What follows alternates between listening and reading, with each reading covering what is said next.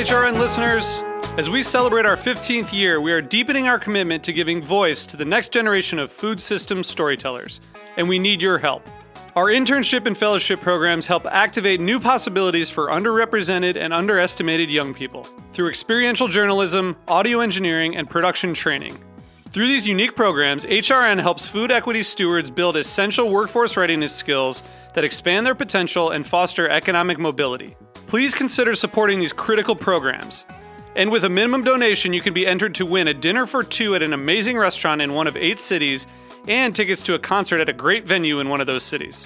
We have incredible partners across the country who have donated, as they also share our passion for helping to educate the next generation of food systems storytellers. Check out heritageradionetwork.org/15 to donate and enter to win today. That's heritageradionetwork.org/15 to donate and enter to win today. And make sure you donate before March 31st. Thank you. This episode is brought to you by Roberta's, home of Heritage Radio Network for 10 years. Learn more about Roberta's at robertaspizza.com.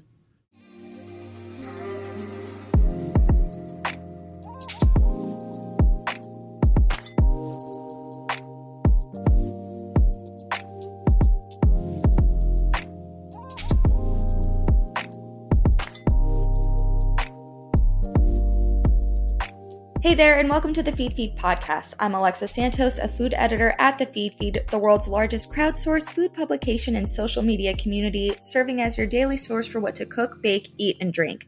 Here on the Feed podcast, I'm speaking with members of the #FeedFeed community to hear their stories, get some of their culinary inspiration, and also hear some of their best cooking tips. Today, I'm so excited to be speaking with Gabe Kennedy, aka Gabe_Kennedy on social media. Gabe is an acclaimed chef and entrepreneur. He's the son of an acupuncturist, herbalist, and chiropractor, so he's passionate about the power of food as a tool for health and regeneration. He co-founded Plant People, a climate-neutral mushroom and herbal supplement certified B Corp, distributed in over 2,000 stores nationally.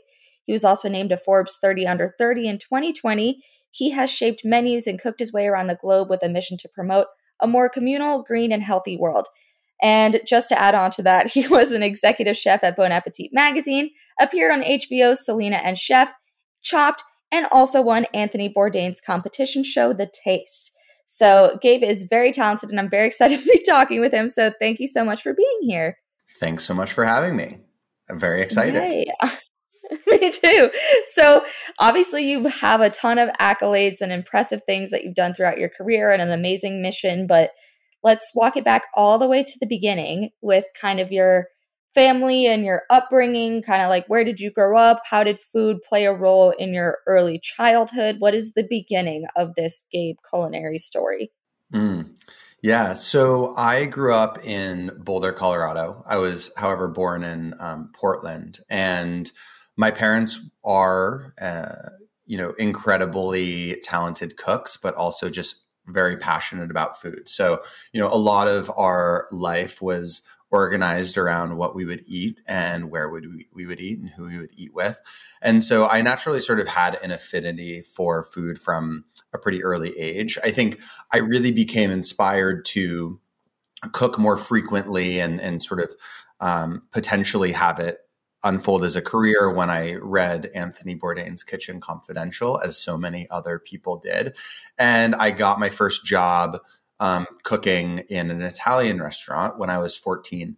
So I had asked a friend's dad for a favor, and he hooked me up and yada, yada, yada. But it was a pretty early kind of experience for me. And then I cooked all through high school, and then upon graduating, I went to culinary school, and we can get there later. But I think, my connection to food as this universal language was inspired by my surroundings, and being able to sort of realize that food is the most intimate interaction that we have with each other, or one of the most intimate interactions we have with each other, and certainly the most intimate interaction we have with the environment in the world, in the natural world. So I think it's a really powerful tool, a really exciting tool. And because we all engage with it so frequently in so many different ways, the opportunity to promote, change or, positive change is profound. And that's what really inspires me. Awesome.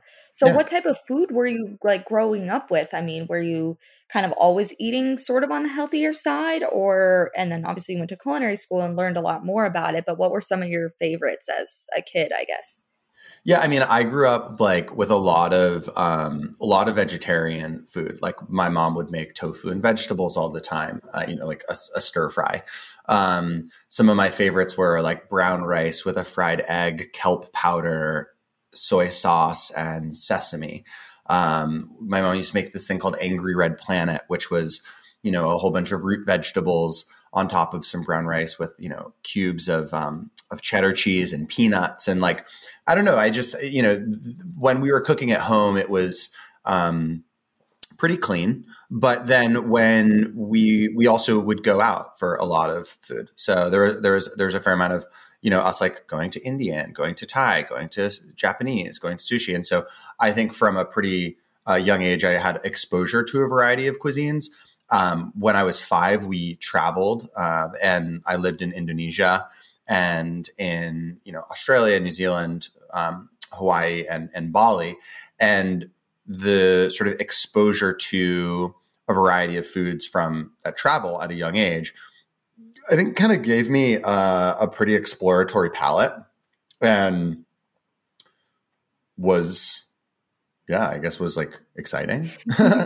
Yeah, so you were exposed to a lot, which is, I guess, pretty unique for, a young person, growing up in the States. It's, Yeah. it's not that casual trips to Bali are not normal. No, and it's also not like groundbreaking or anything like that. I mean, I think like we live in a global sort of environment now. And so like, but maybe it was different like then. I have no idea, but yeah, whatever. Well, it sounds cool, so let's run with that. Yeah, it was great. I'm into it. Still am. Yes. So you said you were cooking in high school. I guess how did you kind of start learning? Were your parents teaching you, or you just kind of taught yourself and then went to culinary school, or how did you kind of start picking up some of the skills even at a younger age? Yeah, so I would cook with my mom and my dad like almost every night that we had, dinner in. Like that was the thing, right? Like whatever was going on, we always would sit around the table and be able to have a family dinner. I in high school started taking I took this catering class and then I also took a class called Pro Start. So all my years of high school, I had a cooking elective. Which was cool, which was great. I learned a lot. But then I started working in restaurants when I was quite young. I think it was like early high school. Really? And I would do that. Yeah, I was 14 years old. So I would do that after school. So, my school would get out at like 3 p.m. and I would go up to the restaurant and I would work until it was later and then find ways to do my homework. Yeah, you were hustling. Yeah, I was hustling. I mean, it was interesting because I was so intrigued by what was behind the kitchen door. As a diner, I was like, oh man, how is this being made? What's happening? Like, I love this experience of eating and building community and sitting around a table and like experiencing these flavors. Like, how cool would it be if this was part of my life? And so when I started working in kitchens, it became, very illuminating to what the realities are. And I remember, it was like my first or second day and I spent the whole, few hours like peeling shrimp, and I peeled so many shrimp that I actually developed like an allergy on my hands. I still have it. What? And my hands peel whenever I touch like raw shellfish like that, at length. And then the dishwasher called out and I was supposed to go then, wash all these dishes. And I remember just like totally breaking down. I'm a 14-year-old kid who was excited to like learn how to cook. And here I am like covered in, in dirty dishes, And like a with rash. my hands peeling, and I had no idea how to do it. Right. There was no system. No one taught me like, okay, you stack the like plates with like, and this is how you put it through the thing. And, so yeah, it was really intense, but it was a pretty important wake up call for me to understand what the reality of cooking is versus just the idea. Yeah. And at that time, right, there was no social media. There was no, like, maybe the Food Network was just getting going. So the idea of being, a celebrity chef or of a social media influencer, any of those sorts of things were just not on my radar. I don't know if they were on anyone's radar.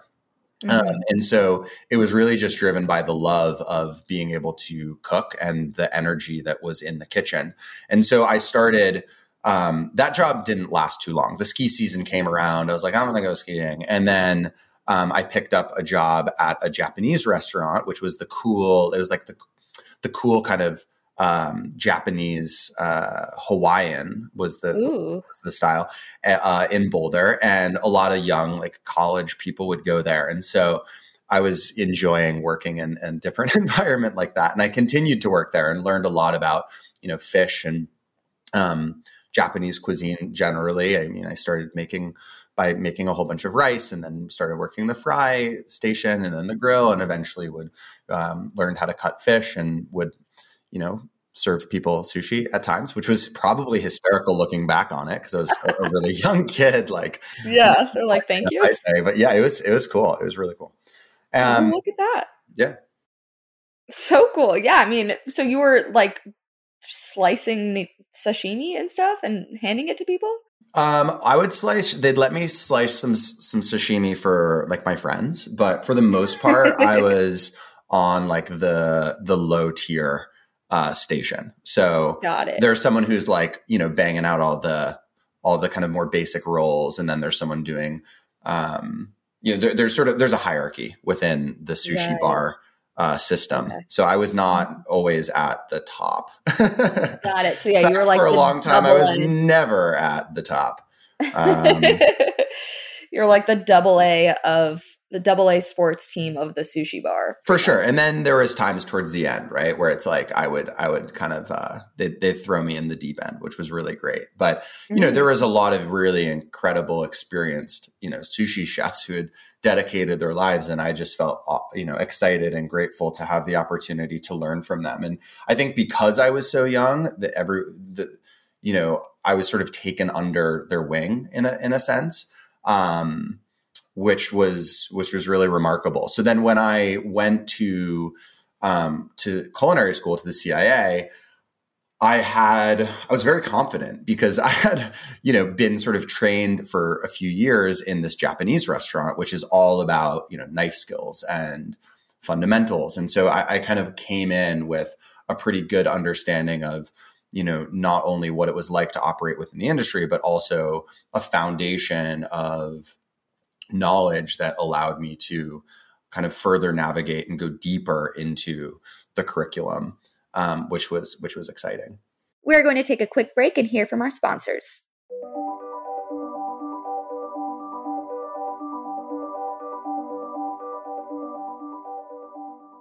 This episode is brought to you by Roberta's, home of Heritage Radio Network for 10 years.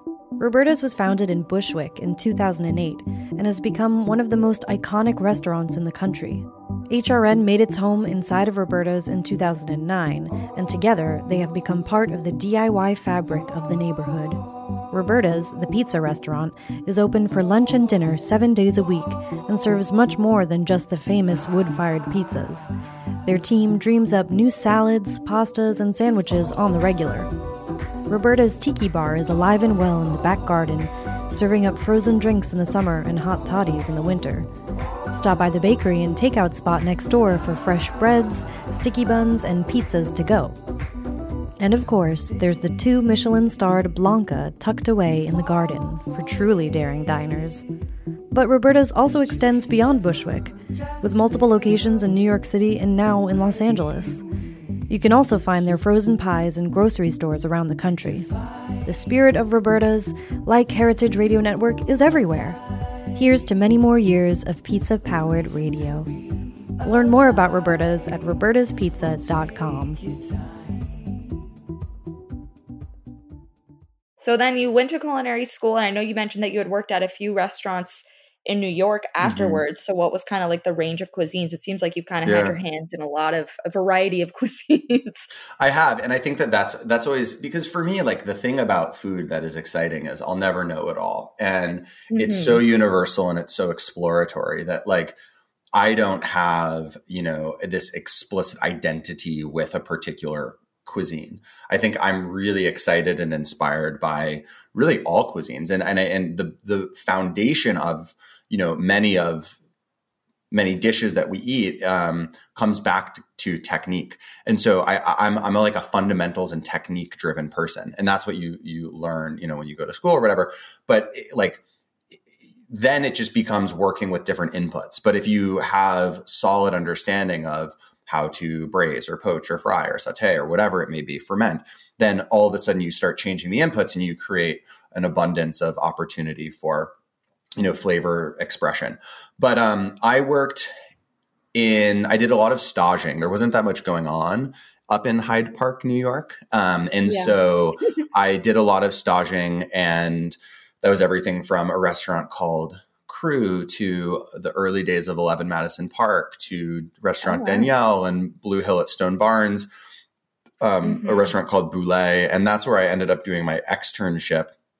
And so I worked kind of through all of the restaurants that he had, which was Boulet. There was a brasserie called Secession. There's Boulet upstairs, which was a little bit less casual, a little bit less formal, more casual. And yeah, it was incredible. I worked with so many wonderful cooks, and I worked with a bunch of really wonderful, talented cooks and chefs and prep cooks, and that was just this really hustling and bustling ecosystem of 4 restaurants, one on each corner of this, kind of intersection and side street. And I was just in it. Like, it was so intense and a big growing up moment and learning experience. But, never before had I experienced getting into the kitchen at, 8 in the morning and setting everything up and starting sauces and putting the chef's cutting board out, and then, scrubbing the kitchen at 2:30 in the morning just to Oh my do it gosh. all over. And so I kind of quickly realized that, as exciting as this is, perhaps, I'm not going to be self-actualizing in this kind of environment. And so Right. I made the decision to go to Cornell, to the hotel school, which was probably the single most transformative, kind of decision up until, up until that moment in my life. Like, it Yeah. really opened my eyes to understanding hospitality and service in a broader context, and realizing that, there's so many, the service industry is so vast, and the ways in which we can participate in it, there are many different ways we can participate in it. And the opportunity, therefore, to like kind of navigate it and make it your own is really exciting. And so that really sparked my desire to be an entrepreneur and to kind of carve my own path. And from there forward, I really embodied, or I tried to embody, that kind of entrepreneurial spirit as much as I could. Awesome. Yes, that sounds pretty formative. I think I know someone who went to the hotel school at Cornell, and it also like completely changed their path and everything. So I Yeah. who knew, like, the hotel school at Cornell was such a transformative place for people to enter.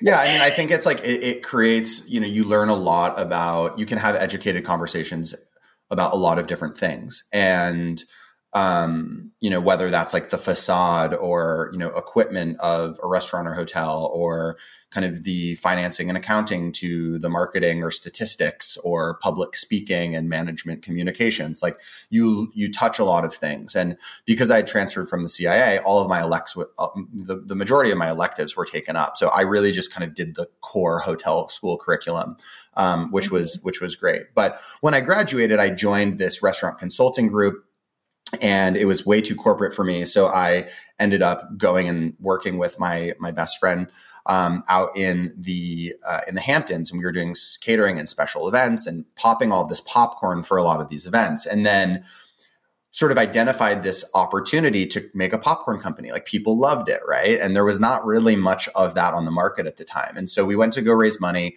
We ended up getting jobs with this private equity kind of guy who's investing in the organic food and lifestyle space, which is known as the LOHAS category, Lifestyles of Health and Sustainability. And yeah. Love a good acronym. Yeah, definitely. So LOHAS for the win. And so I ended up working out, across all these portfolio brands, working on product development and understanding systems. And it took me back to Indonesia, to Bali, where I worked with a coconut sugar and cacao company. It took me to Pennsylvania, where we were, creating kale chips and raw crackers.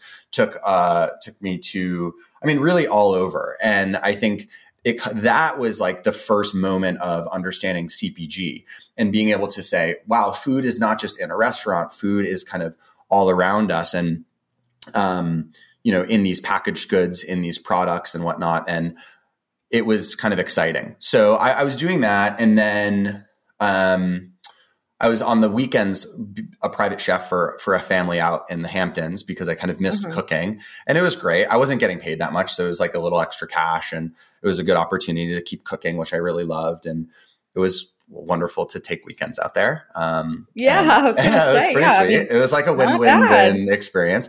And then I got the opportunity to go on to Anthony Bourdain's show. So my friend from the hotel school, Beth, hit me up and she's like, I have all these people. She worked for Major Food Group. She's like, I have all these people who are reaching out about these shows. I think you'd really be good. And so she introduced me to this casting person. And I ended up then quitting, the private equity job and the private chef thing and went out to LA and ended up filming a season of this show. So it was a season long, and I won it.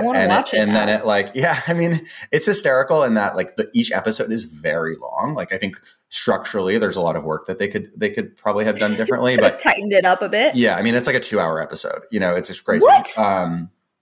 Yeah, it's crazy, but I couldn't say no. Where can you find it today? I'm sure it's on ABC, or, if you put it into Apple TV, it would come up, but I was on the 3rd season.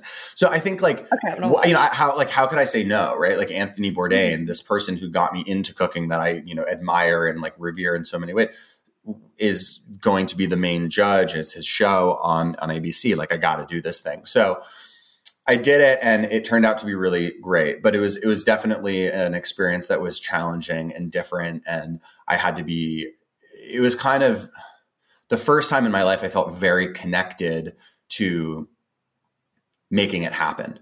Like I went there just for fun at first. I was like, oh, this will be fun. Like whatever, if I can kind of just share my perspective and philosophy, like that's a win.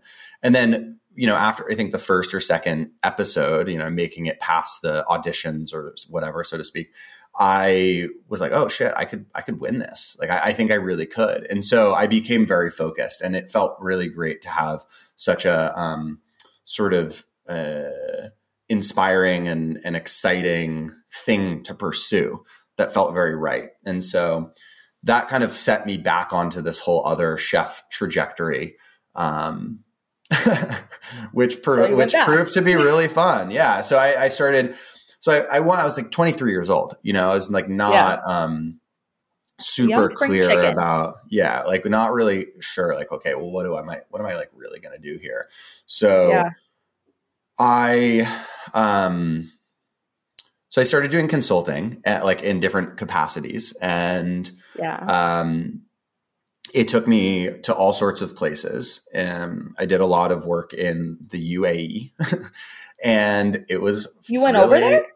I went over there a lot. Yeah. I went over there like a ton of times, for a few different projects. And it was just a really great time in my life. I was having a lot of fun, and, I'd like come off of this national TV show. It was cool. But I then, got introduced to Bon Appetit magazine, the publishing side, mind you. So I then sort of took on this role of creating recipes and doing videos and putting on the events for the publishing side of Bon Appetit magazine. Met a lot of great people. At that time, the the test kitchen wasn't like what it is now. Right. There was this very clear line between like publishing and the test kitchen. I like ended up kind of spearheading some of like the branded content stuff, which was all very new at that time. I left that role and just sort of kept it moving. And then I settled at a restaurant group in New York City a little bit thereafter, that I was tasked with turning around this concept that had sort of lost its way, these two concepts that kind of lost its way. And so I spent what was supposed to be only a few months. I ended up spending a few years like working through this fast casual and this full service concept and kind of recreating the identity and moving more towards a plant-centric and plant-based menu, and really putting more thought and sort of attention to the sourcing. And that was the first time I was truly putting out my food into the world in like masses. I mean, we're serving like thousands of people every day.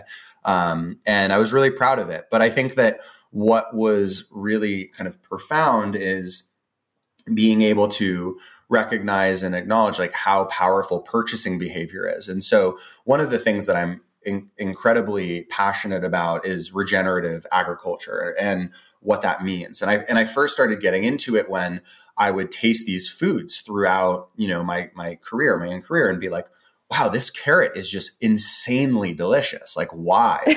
And most of the time it was because the way in which it was grown, right? It had really rich, fertile soil. Farmers were taking care of it. It was filled with nutrients and therefore with flavor.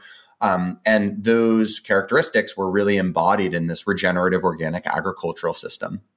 And so as I started Plant People, which was after that New York City, as the director of culinary, I was like, wow, good food is good agriculture. Why are, good supplements are good agriculture? Good functional food is good agriculture. Again, it all starts with what's in the soil, and sort of have applied that to Plant People in really every facet. And so I think it's important to establish what regenerative organic agriculture is, which is a system of agriculture where the real intention is to nourish the soil as much as it is to nourish the plants, the insects, the watersheds, the waste streams, the people that are involved with these agricultural systems. And so how do we empower and support all stakeholders, not just necessarily the shareholders in the system?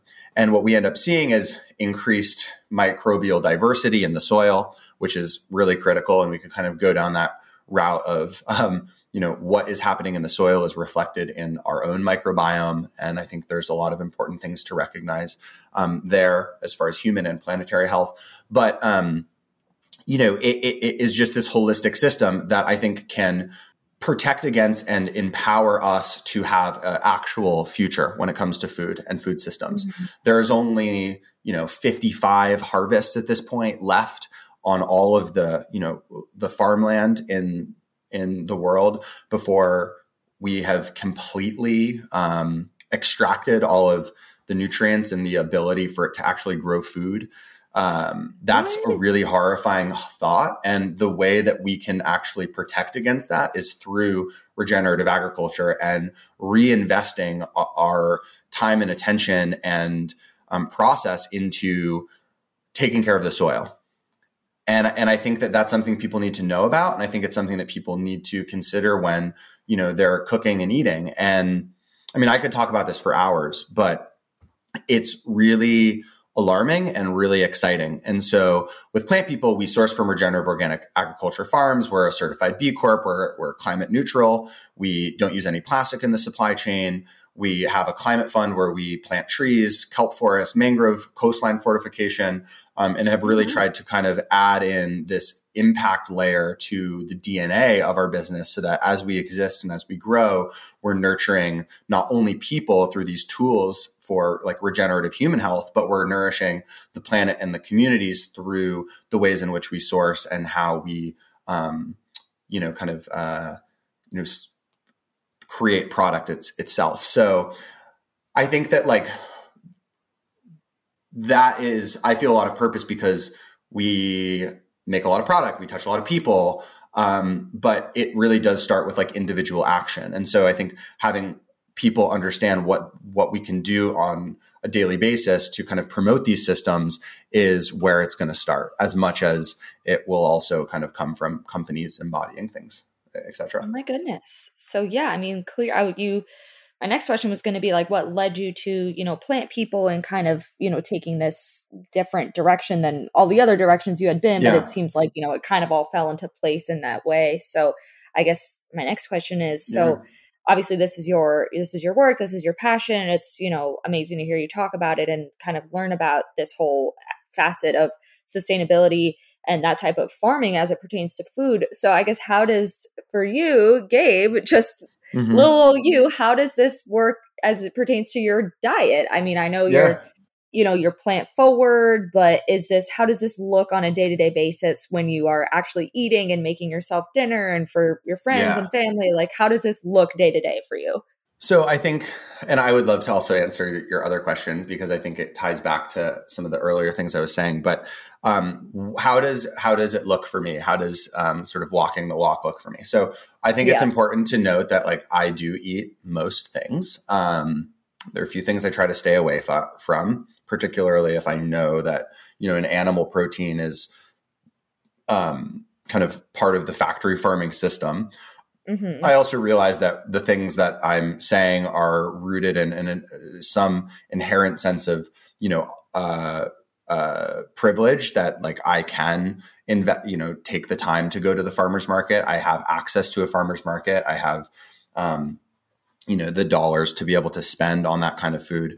Cause not every person or place has that opportunity. But I think that the kind of quick and dirty for me is that it comes down to, if possible, and if you have the opportunity to, buy local, buy seasonal, and buy organic, and buy predominantly plants, and think of creative ways of being able to potentially incorporate other animal proteins if that's what you want to do, but don't make it the center of the plate. So those are all things that are pretty kind of obvious. I think we've all probably heard it, but there's reasons why that matters. Local means we are buying and supporting local economy. We have the opportunity to create relationships with those purveyors who, and if you haven't spoke to farmers, are the most interesting, passionate, kind of quirky, fun people that I speak to. It's really hard work. And so you do it because of the love. You don't do it because of the money. What's your experience with those farmers? Well, this goes back to what I was telling you about when I was a TV news reporter. I lived in Wisconsin for 2 years as a TV news reporter. So I was in like rural Wisconsin, and it's that's wild. Probably obviously very different type of farming than you would be used to in California, but a lot of corn, dairy, what else? They do a lot of like soy out there. But yeah, I mean, I grew up in like major metro area of Fort Lauderdale. So I had no experience in such like a rural place in my life until I moved out there as a young little TV news reporter at age 22. And spent 2 years there, like having to learn about everything and how like weather and seasons and all this kind of affected these farmers' bottom lines. And then there was also like the deer hunters and so many other aspects of the area. And, the deer hunting was to contain the overpopulation, and the same with sturgeon spearing and things that I had never heard about in my entire life. So I did meet the farmers out there. They're very nice, and it's very interesting. And if you have no experience with it, it's kind of a lot to take in, but you're totally right. I mean, they're like family businesses. They are barely, they're getting like pennies on the dollar for hundreds of pounds of corn and other products that they're giving. So I totally get where you're coming from there. For some strange reason, I do know about what you're talking about. So, I mean, and I think that's really interesting, right? So, what most of the agricultural system exists of is commodity farming, soy, corn, wheat, etc. That's very, very different than, the vegetable kind of farming that you would most often experience at, farmer's market. And so that commodity agriculture, system is really rooted in monocropping and herbicides and pesticides and insecticides like glyphosate and neonicotinoids. Glyphosates, carcinogens that are commonly known as Roundup. Neonicotinoids are insecticides that are, responsible predominantly for colony collapse disorder or the disappearance of our honeybee and pollinator populations, which important to recognize are supporting, about 2 out of every 3 bites of food that we're taking if we're eating a predominantly plant-based diet. So really, really important, right? And those systems are working against us. That's why that's why kind of what I led with is, okay, buy local. A lot of the people showing up to your farmer's market are local farmers. A lot of that land, whether it's certified organic or not, is going to be tended to in a different kind of way, right? Through a biodiverse selection of crops, through, low impact farming systems like, minimizing tillage, et cetera. And also just, kind of obviously you're minimizing transport. And so instead of buying, and this goes to the kind of seasonal point, right? Instead of buying grapes out of season that are coming from Chile and they have to get there, right? There's like consumption that makes, to get something, a quarter or halfway around the world. You're eating with the seasons. And I think that as someone who's interested in food, I mean, what an incredible experience to change up the way you cook and you eat with the seasons. Not only is the stuff that you're going to get taste much better because it's in a peak season, it also kind of flexes different muscles. And I think most oftentimes will also sort of speak to what is most needed at that season, right? So that kind of goes towards this other kind of more metaphoric philosophy that I have on food. But I do think that if there's something that little old me does, it's tries to buy local, tries to buy seasonal, tries to buy organic if possible. The organic piece is important in that, it is really one of the only standards that we have to understand what kind of agricultural systems there are. A regenerative organic seal of approval, if you will, and which is now becoming a thing through Rodale Institute, is even better. But, less than, it's like far less than 1% of all farmland in the United States is actually certified organic. So there's a huge amount of upside and potential. And what is that? What moves the needle? It's money. So if anyone can agree on making a change, it's because it's going to be financially beneficial. Supporting those systems and demonstrating demand for those certifications will help move the needle in that way. So that's the other thing. And then the last thing I would say is, there's 2 more things that we can touch on, right? One is, if possible, grow your own vegetables. It could be herbs. I mean, mint is so easy to grow. Rosemary, so easy to grow. Put it in a planter box, put it in a pot, experience the pace of life when it comes to growing something. I mean, we're in this inundated with technology and fast-paced stuff and these videos that are and you scroll and you like and you click and your phone dings and you're, Slack back and forth, what better way to connect to, I think, kind of the root and the source of it all than watching and engaging in the natural pace of life. And that to me is very much embodied in a plant and watching a plant grow. Then the last kind of bit that I was saying is, just trying to decentralize meat from the plate. And there's so many ways that we can impart the flavor of meat if you want to still eat it without having to throw a huge steak on your plate. Right. And we look across cultures, there's so many people who do this so well. How do we maybe cook with the animal fat to impart flavor to our vegetable? How do we chop it up into smaller pieces so it flavors and sort of, peppers the dish, if you will. And so you're getting little bits of meat, but you're not gnawing on a huge hunk of whatever. So I think there's creative ways that you can incorporate, non-plant-based proteins into your diet if you so choose. And even those small sort of pivots can have really big impact. Yeah. And so what does a dinner look like for you? I mean, is that kind of what you're doing day to day? Just kind of putting little bits of meat in your spinach, or what is a classic meal for you? I mean, let's see, what's a classic meal for me? I keep it pretty simple, to be honest. What did I have last night? I stir fried some some broccoli. I mean, I was just kind of trying to clean out my fridge, but I stir fried some broccoli and carrots and kale. And then I had these, some noodles, and I kind of made like a stir fried noodle dish. Sounds delicious. Yeah, it was great. It was good. I mean, it was good. It was solid. It wasn't like my favorite thing that I've ever eaten, but yeah, you weren't like, you weren't like presenting that at 11 Madison Park, but it got the job but done. It was good. And I enjoy, like, I eat a lot of salads. I think that salads are great. I love making sauces and dressings. And so, I think that that's like why you go to a restaurant. That's why that's what makes it super special, is the sauces. So I fancy myself a sauce guy. Like, I'm here for the sauce. And, because you can go get the same vegetable, like you go to the Union Square, like you're getting the same vegetables that, most of the fancy restaurants in New York. That's where they all go. Yeah. You're just like, what's the difference? It's like method of preparation and it's sauce. So, yep. I can get behind the sauce idea. I need to up my sauce game. Are there like a couple that you like are your favorites, or like maybe like, like chili oils or marinades that you always fall back on? Yeah, I mean, I do like a lot with tahini. I think it's like a just deliciously rich sort of base for sauce. So you can make it sweet, you can make it spicy, you can make it herbaceous, yada yada yada.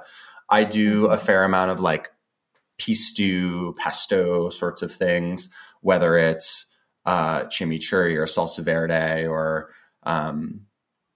keeping it more coarse or blending it so it's more homogeneous. I have like some interesting bases that I tend to use a lot of. Like, I love shiradashi. I tend to use that often because it's a easy way of like imparting a lot of flavor into something quite quickly. But I think that like I have gone more the direction, especially when I'm cooking for myself, of keeping it simple and trying to place a little bit more emphasis on the procurement of the ingredients. So if I can go and get, one of my favorite rituals is going to the Atwater Village Farmers Market on Sundays. And it's not the biggest farmers market, but it has everything that I really want. And I usually try to grab a different vegetable every week. And, when I'm getting produce that is grown with, a lot of love and thoughtfulness, sometimes like less is more. And so simply seasoning it and just cooking it right gives me a really satisfying flavor, bite at the end. And it makes it easy, So people are like, what's your favorite thing to cook? And if I was going to be honest, I'd say recently it's whatever requires the least amount of cleaning. Yeah, especially once you start getting into like filming all the kitchen content. I mean, you know how brutal that gets when you're like trying to focus on, getting good shots and stuff. And then your kitchen's a disaster and you're like, whatever, I'll deal with it after I get the footage and it's light out. Natural light is always a tough one for sure. It can be a doozy. So the cleanup, I totally understand. Well, I know. But especially if I'm cooking for myself, right? It's like, like, okay, as much as I'd love to like sear this piece of fish or something like that, if I'm going to eat some fish, like, wow, my house is going to smell. I got to clean the whole like grate. I'm going to throw it in the oven. I'm going to like wrap it in some parchment or whatever. But let's call it a day. But I do think that like, as much as I just think of food in this holistic sense, like as it's not just about cooking, right? It's about enjoying the process of getting the food and like not having it be a chore. And instead of it feeling like an obligation, have it feel like an opportunity to try something new or to be excited or to get out of the house, and then when you're preparing the food, like look at it, smell it, feel it, taste it, touch it, listen to it. And through engaging all of your senses throughout the cooking process is for me very meditative. Like I totally black out. I ultimately feel way better on the end. And it's like, if anything, it's like allows me to sort of escape. And then the process of cleaning, sometimes it can be arduous, especially if you're tired, but it also can be just as enjoyable, and this like immediate gratification and satisfaction of starting with something, dirty and then ending with something like, nice and clean for me is can be enjoyable. And then enjoying the process of eating it as well, instead of just like scarfing it down, which is so easy for me to do, engage with the holistic kind of dining experience. And my friend Alan says, it's not just what you eat, but who you eat with. And I think that has always resonated with me, because there's ways that we can nourish ourselves and we can be full from not just the food, but the people around us and the environment and the conversation, connection, and community that we're building, or the introspective nature of just being with yourself kind of and enjoying something. So I think of food as, much more than just food. I think of it as this holistic system that we are so, blessed to be able to participate in every day. And because it is so prolific, there comes a lot of opportunity. And if, you're aware of it, responsibility to kind of help move it in the direction so we can continue to enjoy it for years to come. Yeah. Well, that's such a beautiful way of putting it. Very, very eloquent and well spoken.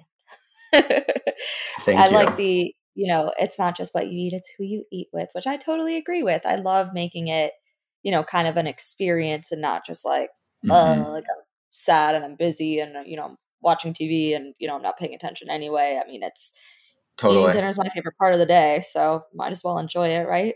Yeah, for sure. I totally agree. I also started intermittent fasting more, and so I'm not eating 3 meals a day. Like I'm eating, 1 to 2.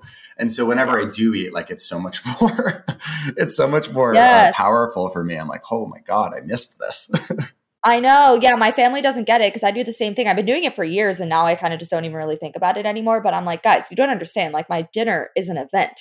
This is like all I get till tomorrow, there's no late night snacking and stuff. So they're always kind of like laughing at me about how big of a deal. They're like, why don't you just have a can of soup? I'm like, what don't you understand about it? What's your feeding window? Like what's your program?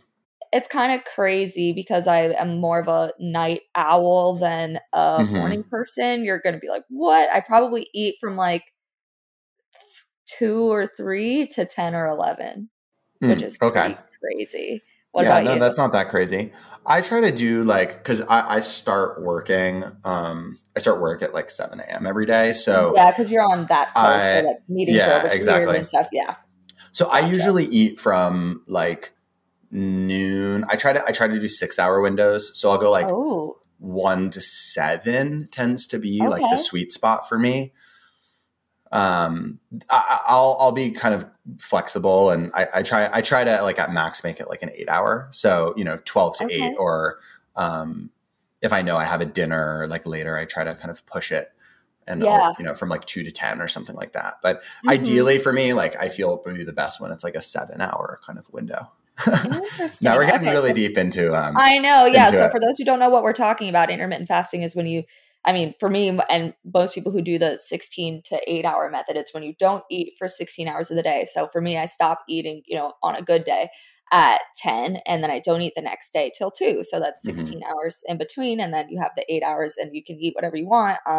There's just usually not a whole lot of time to eat 3 full meals. So that's why me and Gabe were saying that, dinner is very important because that's, one of just a couple of meals that you when I get to go in, I got to lean in. And I think the thing to that I think is important around, for me, what has been interesting about engaging with food in this way is that I am much more conscious of kind of my body's resilience, my own willpower. No, I totally get that 100%. Yeah. I feel like I used to be so if I didn't eat something the second I woke up, I'd be this huge, I'd be hangry and such a bitch to everyone around me. And now when people are like that in the morning, I'm like, what's your beef? Relax, we've got time, and it's just getting so used to that feeling. It's not even it's not you're sitting there starving yourself and you feel hungry and miserable. You just are used to not, I guess, just giving in the second that you're I want that.